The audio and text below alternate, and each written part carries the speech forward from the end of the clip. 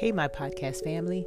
Welcome back to Caregiving is a Ministry, where we look at the Word of God through the lens of caregiving. Don't forget to follow me on Facebook at Caregiving is a Ministry, all one word. We're still on self-control, and we are hitting heavy the book of Corinthians. Last episode, we were in 1 Corinthians. The episode before that, we were in 2 Corinthians. Today, we're going to be in 2 Corinthians, the 12th chapter, verses 6 through 9.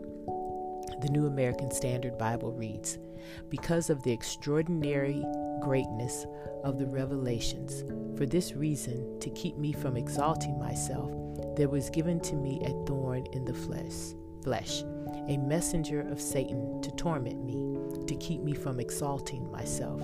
Concerning this, I pleaded with the Lord 3 times that it might leave me.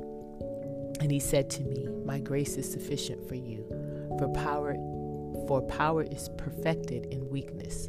Most gladly, therefore, I would rather boast about my weakness than the power of Christ, so that the power of Christ may dwell in me." The New Living Translation. "If I wanted to boast, I would be a fool in doing so, because I would be telling the truth. But I wouldn't do it, because I don't want anyone to give me credit beyond what they can see in my life or hear in my message, even though I have received such wonderful revelations from God. So to keep me from becoming proud, I was given a thorn in my flesh, a messenger from Satan to torment me and keep me from becoming proud. 3 different times I begged the Lord to take it away. Each time he said, my grace is all you need. My power works best in weakness. So now I'm glad to boast about my weakness so that the power of Christ can work through me."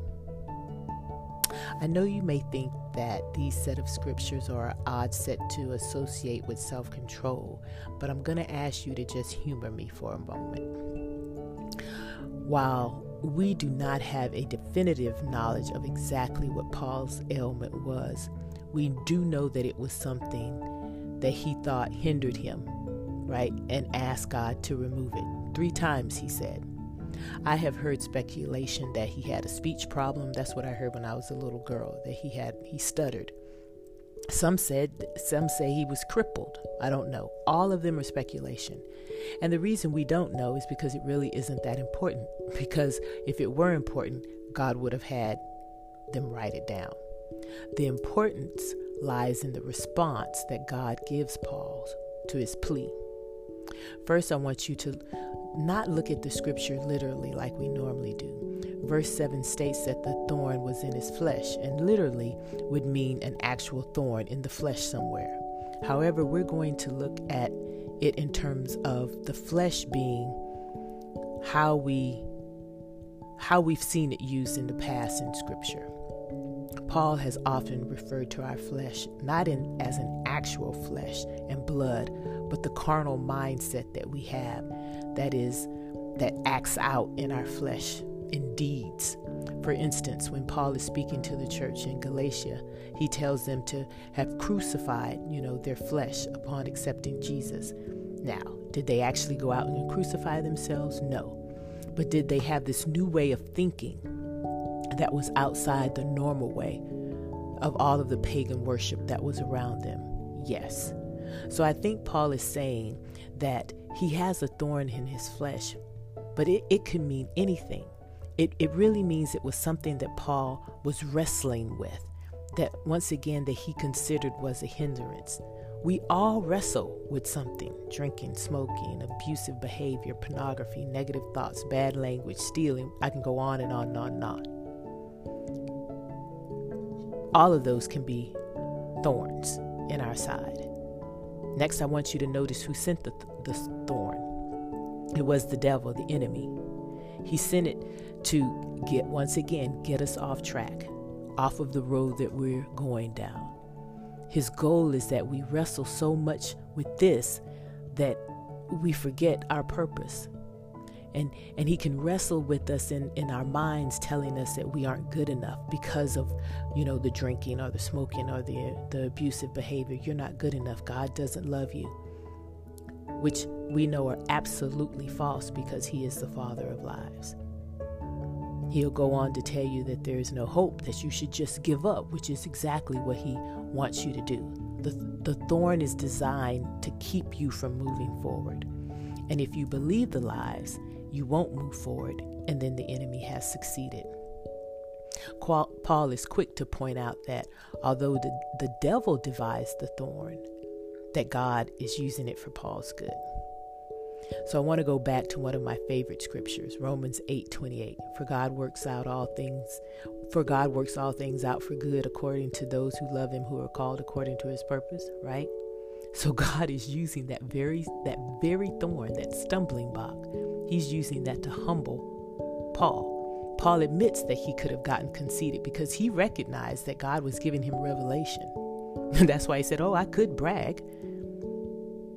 But he knew that's not what he was supposed to do, and God knew that he didn't want him to do it. He knew that Paul had that capability of becoming conceited and prideful. And so he allowed the devil to come in and give him whatever this thorn was that Paul wrestled with to keep Paul before him. That is the reason. In our carnal state, we like to take credit. And we know that God does not share his glory with anyone. As you and I get closer to God, he reveals himself to us just as he was doing with Paul. And he uses us, but yet we still have a tendency to drink our own Kool-Aid and think, hey, I got it going on, I got this. And that thinking will get us misaligned with God and out of his will. Now, I'm not trying to say that anyone who steals, that God is going to use that to humble them. Stealing is wrong. But it could be that as you begin to exercise self-control, you never really get rid of that stumbling block. It's always something that's there, as Paul said, and it's always something that you have to wrestle with. Almost like, Alcoholics Anonymous. They're always saying that I'm a recovering alcoholic, because the reality is there's a possibility that for them to relapse. It's always there. I think it's that knowledge of the possibility of relapsing that God is speaking to when he says that his grace is sufficient. If we continue to put our trust in him, we won't have the relapse. We will be able to master self-control, and that thorn in our side doesn't hinder us as much. It starts hindering us less and less, but it's still there. But we've learned how to live with it, so to speak, to keep it at bay.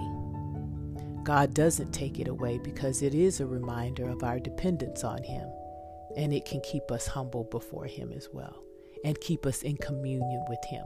Does that make sense? I hope it does. In our effort to walk in self-control, there will be some thorns that we can completely get rid of, and then there will be those that, we can subdue, but we have to stay vigilant and continue to walk in self-control in order to maintain our right standing with God. Please do not believe the lies that the enemy tells you as you struggle with learning how to control that thorn that you have in your side. God loves you. God is here for you, and he will provide for you to help you run the race and to maintain your stamina. Just as long as you continue to make every effort to walk in self-control, that's what you and I are called to do, to trust God and to keep moving forward. Let's pray. Dear Holy God, we thank you for this day. Thank you for your love. And thank you for knowing what's best for us, even though sometimes when we don't necessarily agree. You didn't ask us to agree with you. You asked us to trust you. And so the things that we're wrestling with, give us the grace and the discernment to know the things that we can truly master and to get over, and the things that we will subdue but will always be lingering to keep us in front of you. We love you, and we want you to be able to use every aspect of our lives to bring honor and glory to your name. And so help us to walk in trust and commitment to you this day. Bless those who are listening. You know what they're going through. Give them that encouraging word that they need, that nice hug, perhaps, maybe a more positive outlook for a prognosis for their loved one. financial help, maybe a reconciliation of a relationship, whatever it is that is out there, Lord, we just bring it before you, your daughters and your sons, saying that we love you and we need you and that we trust you. In the name of Jesus, we pray. Amen. Have a great day today. Go minister the act of caregiving in the name of Jesus. See ya.